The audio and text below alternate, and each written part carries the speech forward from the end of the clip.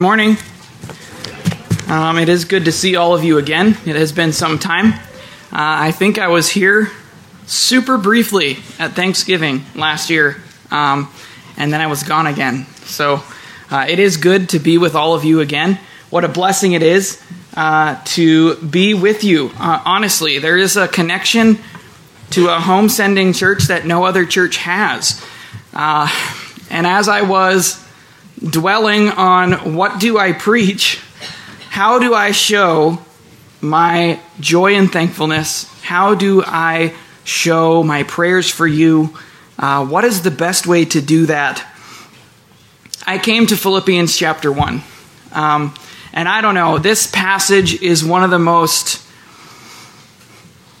blessed passages when it comes to answering the question, what's the best way to express gratefulness or express the amount of happiness and joy that's been instilled in me by the kindness, thoughtfulness, and generosity of others? And this passage instructs us by showing how Paul expresses himself to the body of Christ at Philippi. So if you haven't already, please turn in your Bibles to Philippians chapter 1.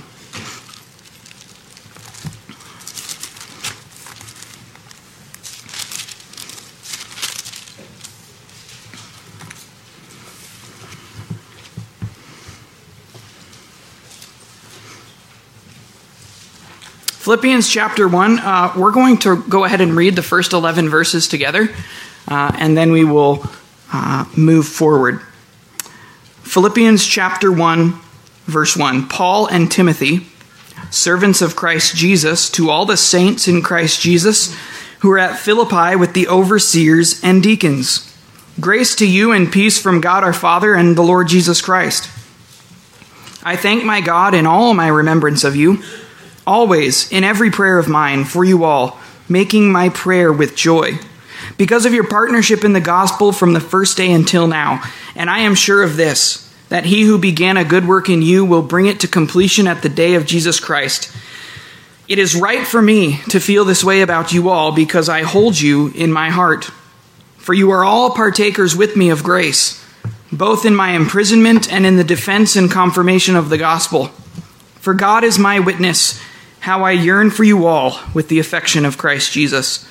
And it is my prayer that your love may abound more and more with knowledge and all discernment, so that you may approve what is excellent, and so be pure and blameless for the day of Christ, filled with the fruit of righteousness that comes through Jesus Christ, to the glory and praise of God. Let's pray.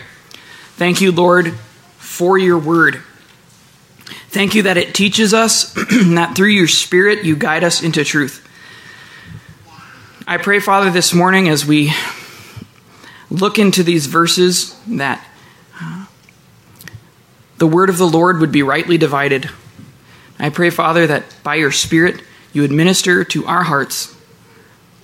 We pray these things in Jesus' name. Amen.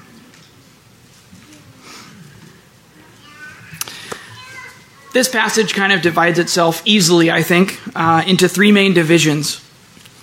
You have Paul's introduction in the first two verses.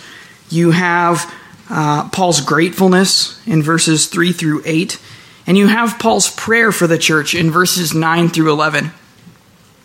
And as we work through these verses, I want you guys to keep in mind, we're answering the question, what is the best way to express our thankfulness and gratefulness toward one another?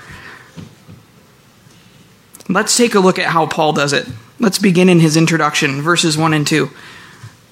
Notice how he begins with humility. What does he call himself and Timothy? Well, in the ESV, it uses the word servants.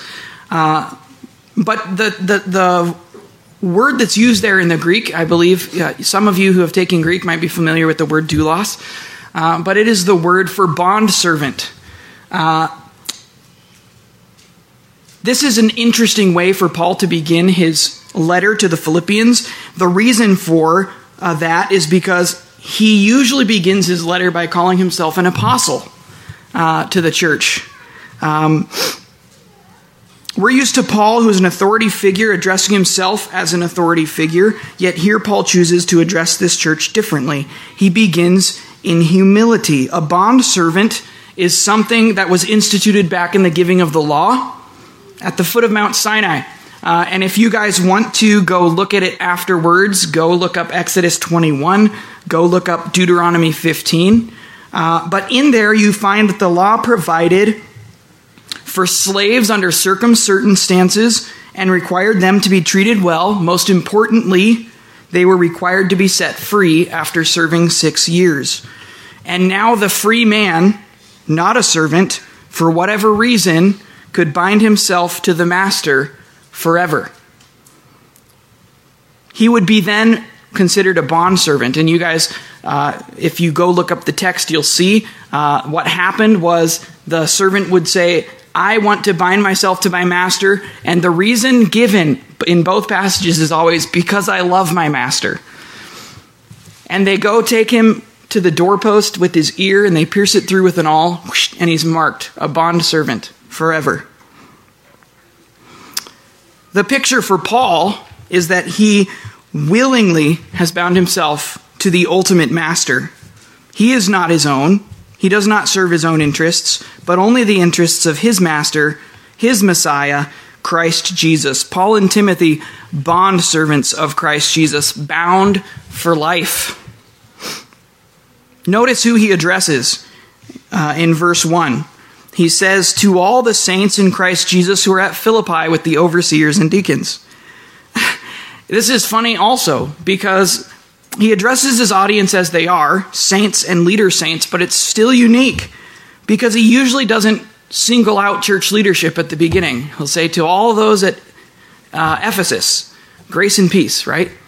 But here he says, to all the saints in Christ at Philippi, but also the leaders. He normally addresses the church as a whole. Here he mentions pastors who minister to the spiritual needs of the body and deacons who minister to the physical needs of the body.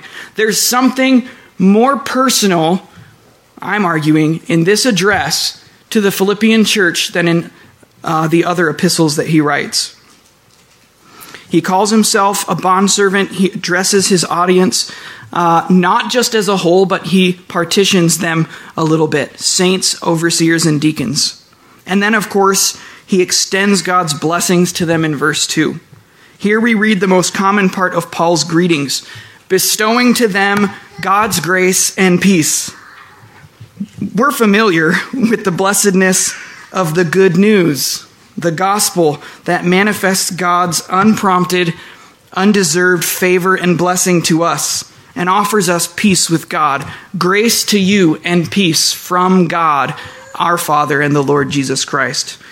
God's grace is indeed the turning away of God's wrath, establishing union rather than separation with God. Jesus' work on the cross completing this for us, his saints. If indeed we have tasted the grace of the gospel and have believed in the person and work of the Son of God, Jesus. That's Paul's introduction. What's next? Paul's gratefulness. Here he begins to express himself to this church in a very personal way. I thank my God in all my remembrance of you, verse 3. These verses pointedly depict that participation in the gospel breeds rich fellowship. I'm just going to read a few of these, 3, 4. I'll just read 3 through 8 again. I thank my God in all my remembrance of you, always in every prayer of mine for you all, making my prayer with joy, because of your partnership in the gospel from the first day until now. And I'm sure of this, that he who began a good work in you will bring it to completion at the day of Jesus Christ. It is right for me to feel this way about you all, because I hold you in my heart, for you are all partakers with me of grace, both in my imprisonment and in the defense and confirmation of the gospel. For God is my witness how I yearn for you all with the affection of Christ Jesus. Now, we'll get into this in a minute, but because we need to define terms, I want to point out that we see in verses 5 and 7 that their participation in the gospel wasn't simply that they were born again. In other words, Paul isn't saying here that his thankfulness, joy, and longing for them is simply because they were saved. That is not what participation in the gospel means here. More on that in just a minute. But first, observe Paul's emotions toward them. 1, Paul was filled with joy and thankfulness. Look at verses 3 and 4. Paul's prayers are filled with thankfulness and joy. And look at all the superlatives he uses. Always, all my remembrance, in all my prayers for all of you. This joy and thankfulness toward the Philippians wasn't fleeting, and it wasn't toward one person or two people. It was all of them, all the time, every time. This joy and thankfulness was not fleeting, it was abundant and occurred again and again. Paul holds them in his heart, is a description he uses in verse 7. I believe this is the only time in Scripture that Paul uses this type of language. Apart from his close relationship with Timothy, who we know of as his son in the faith, and knowing the dear relationship with the church he had at Ephesus, that's where he spent most of his time at a church in his time as an apostle. This is as heartfelt and as raw as we ever see Paul get in his writings. It is right for me to feel this way about you because I hold you in my heart. Paul's connection with this body was uniquely deep. Look in verse 8. Paul loves them with Jesus' love. So we're looking at Paul's emotions towards them here. Thirdly, 1, he's filled with joy and thankfulness. 2, he holds them in his heart. The third description and final description Paul gives them is that he loves them with Jesus' love. The pinnacle of the description that Paul can give of his love for them is by stating that God alone knows the depth of it. God is my witness, he says, how I yearn for you with the affection of Christ. He loves them with the same affection that Christ has for them.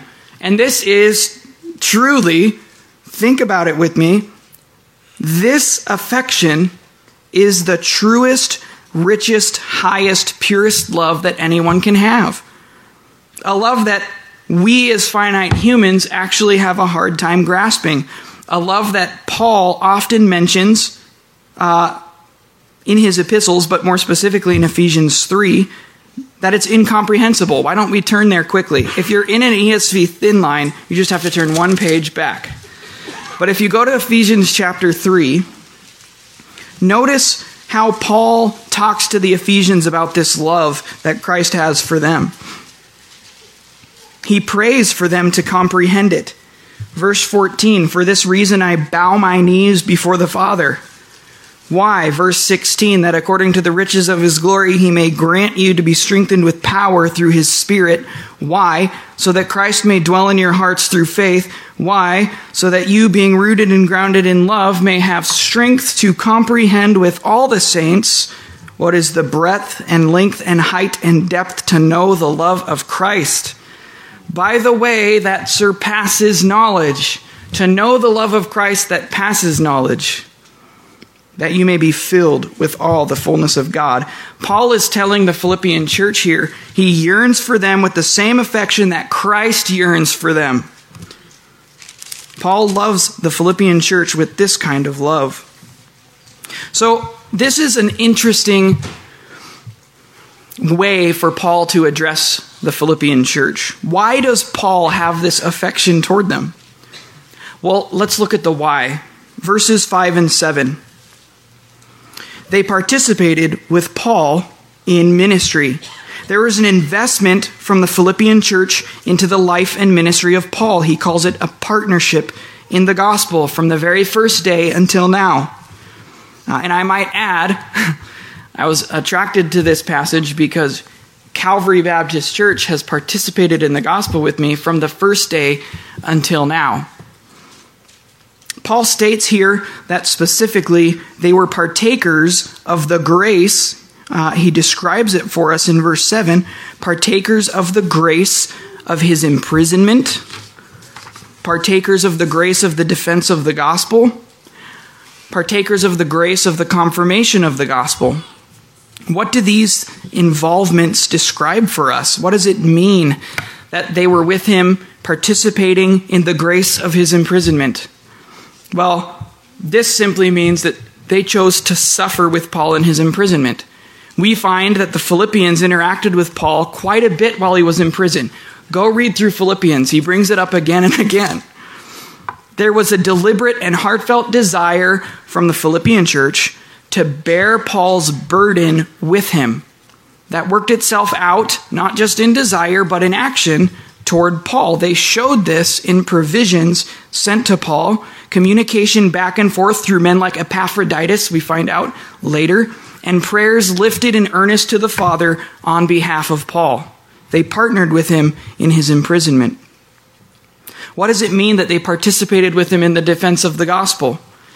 Well, beyond partaking in Paul's imprisonment, they stood resolute in a scary word, apologetics, right?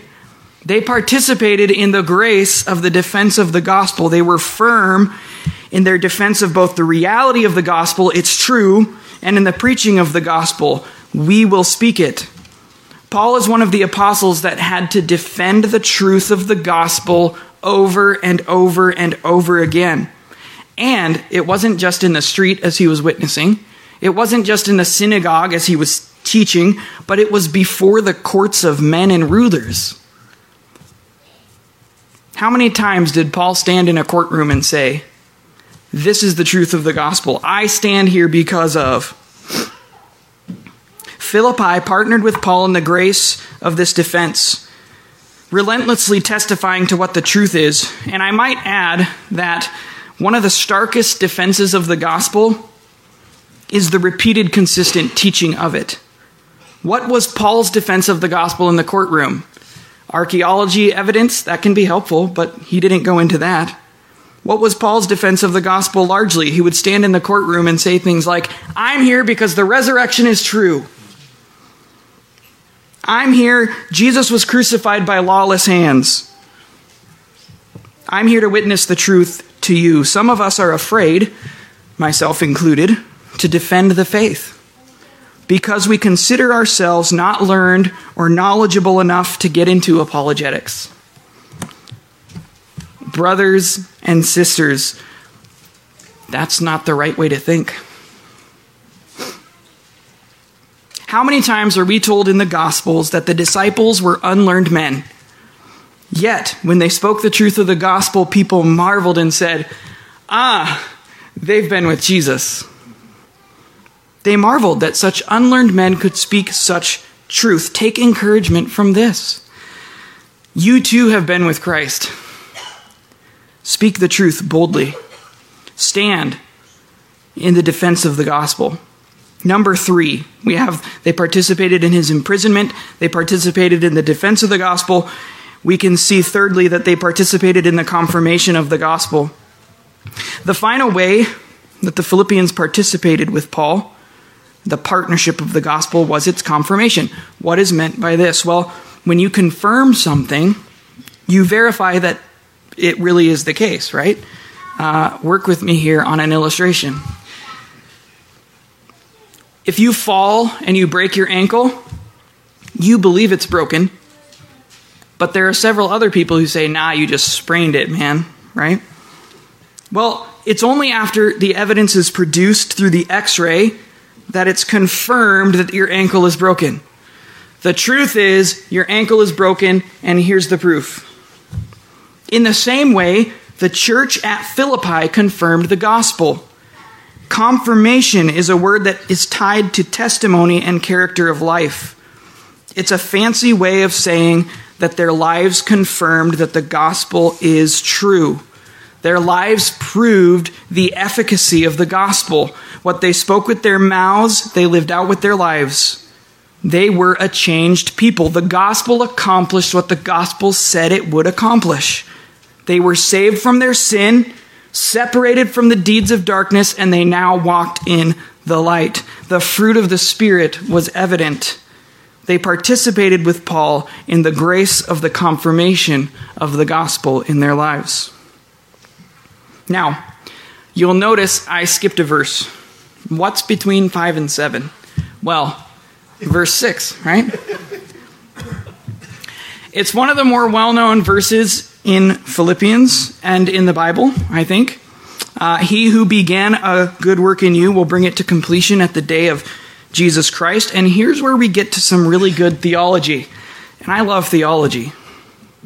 God has saved this Philippian church and is separating them unto himself in this work of sanctification. This God who has done that, Paul says, I am sure of this. He who began this work in you will complete it. Your salvation, my salvation, will be completed. Oh, the blessedness of this truth. Notice Paul even tells us when. When is this going to happen? Is it when we die? No. While Paul argues in another place that this certainly is wonderful since we'll be with Christ, the answer is no. Is it when we finally grasp that particular theological truth we've never understood before? Yes, I get it. While certainly good, and owing to the Holy Spirit inside of us, that we would understand more about God through his word, the answer is still no. This good work of salvation and sanctification is only completed at the day of Jesus Christ. This, of course, is referencing the resurrection of the saints and the taking of the throne of David, two things we know Jesus accomplishes as it's laid out for us in the Scripture, and how we long for that day. So I'll encourage you, in the middle of this emotional gushing that Paul gives to the Philippian church, your salvation will be completed. Notice how Paul moves immediately into application. He doesn't even take a breath. He says in verse 9, and it is my prayer. Paul digs into application here for us. How does all of this love, how does all of this grace, how does all of this gospel participation that has been shown back and forth between the Philippian church and Paul, how does this end? What is its point? Well, Paul ends it in a plea for growth. 3 quick things he mentions. Paul pleads for them to abound in love, to grow in godliness, and to glorify the Father. Let's read verses 9, 10, and 11. It is my prayer that your love may abound more and more with knowledge and all discernment, so that you may approve what is excellent, and so be pure and blameless for the day of Christ, filled with the fruit of righteousness that comes through Jesus Christ to the glory and praise of God. It is my prayer that your love may abound more and more. Wait a minute. Paul just got done gushing about the love and the joy that they shared with him. But Paul's desire is that they wouldn't be content with where they were in their love. He boldly tells them that he's praying that their love would grow bigger than it already is, that their love would become not just abounding, but overabounding, that your love may abound more and more, that their love would be exercised, if I can use a fancy word, that their love would be exercised in superfluous ways. Notice how he brackets their love, though. He says with something, that your love may abound with knowledge and all discernment. In other words, it's not a love that isn't blind or emotional purely. Rather, it is reasoned, careful, and deliberate. This love is shown with knowledge and discernment. It's a wise love. Paul desires that they would become more Christ-like, both in showing more love, they would abound in it, but also in showing wise love. What's the second thing he prays that they would grow in? Well, godliness. And godliness isn't mentioned here. It's just a summary word I used to break down this description he gives us. He gives us 3 phrases. He wants them to abound in love more and more with knowledge and discernment, so that they may approve what is excellent, be pure and blameless for the day of Christ, and be filled with the fruit of righteousness. I've summarized those 3 statements by saying he's calling them to more godliness. What do these phrases mean? Well, approve what is excellent, right? We love defining terms. What does approve mean? Well, when you approve of something, you agree or accept it Your kid says, "Can I go outside, Dad?" And you approve his request and say, "Yes, go outside." What is excellent? Well, extremely good or outstanding. It's not something that's just good. It's not something that's great, but it's excellent. The person of the highest character, not just good or decent character, or the steak that's Brazilian churrasco, not Texas Roadhouse, right? The best of the best. It's the thing that is to the extreme on the good side. Excellence. Approve what is excellence. Or what is excellent. What is the next phrase? That you might be pure and blameless. Well, these are scary words for us. We just got done observing the Lord's table, right? Where we confessed, "Lord, we are sinful. You are our Savior," right? Well, what does Paul mean here with pure and blameless? That you might be pure and blameless. Well, simply that you might be without sin in your mind and in your activity. Pure, carrying the idea of an active state of righteousness, and blameless, the sense of no sin on their account. And then he phrases, "be filled with righteous fruit." And I love Paul's food metaphors. He uses them periodically. In Galatians 5, Paul calls it what? The fruit of the Spirit, right? Here, he makes clear that this righteous fruit they're to be filled with, and by the way, it is a food metaphor. How does he use it? Be filled with the fruit of righteousness. You've eaten it. It's in you. It's in your belly. Be filled with the fruit of righteousness. It's only ever available through Jesus Christ, verse 11. Be filled with the fruit of righteousness that comes through Jesus Christ. Eat it. Fill your belly with Christ's righteousness. So, we have here Paul saying these things in summary. I am praying that you may abound in wise love, that you may grow in godliness, and finally, that we might glorify and praise God, the last phrase of verse 11. Don't you love how everything always revolves around the glory and praise of God? I find it fascinating. It doesn't matter what Paul talks about. The ultimate end of everything will always be God's glory. Even this plea to call Philippi to wise love, to call them to be holy and blameless, that's not the point of his call. God receiving glory for the work done in them is the end. So I will close with this. I picked this passage because I wanted to communicate to each of you the blessing you have all been in my life over these last several years. The encouragement you've been, the joy and thankfulness you've produced as you've participated in the gospel with me. And now with me and Rebecca, right? So how do I express that joy and thankfulness and love to you? Well, I'd like to think I just did. But God's grace is great, so I'll leave you with the charge that Paul leaves. Abound in love. Grow in wise love so that you might be more like Christ in his decision making. Approve what is excellent, right? Be wise in your decision making. Be more like Christ in his purity and in his fruit. And of course, do it all to the glory and praise of the Father. Let's pray. Thank you, Lord, for your word. Thank you that it teaches us. Thank you for the grace of the gospel. Thank you for passages like Philippians 1 that show us that Paul was a person who loved people.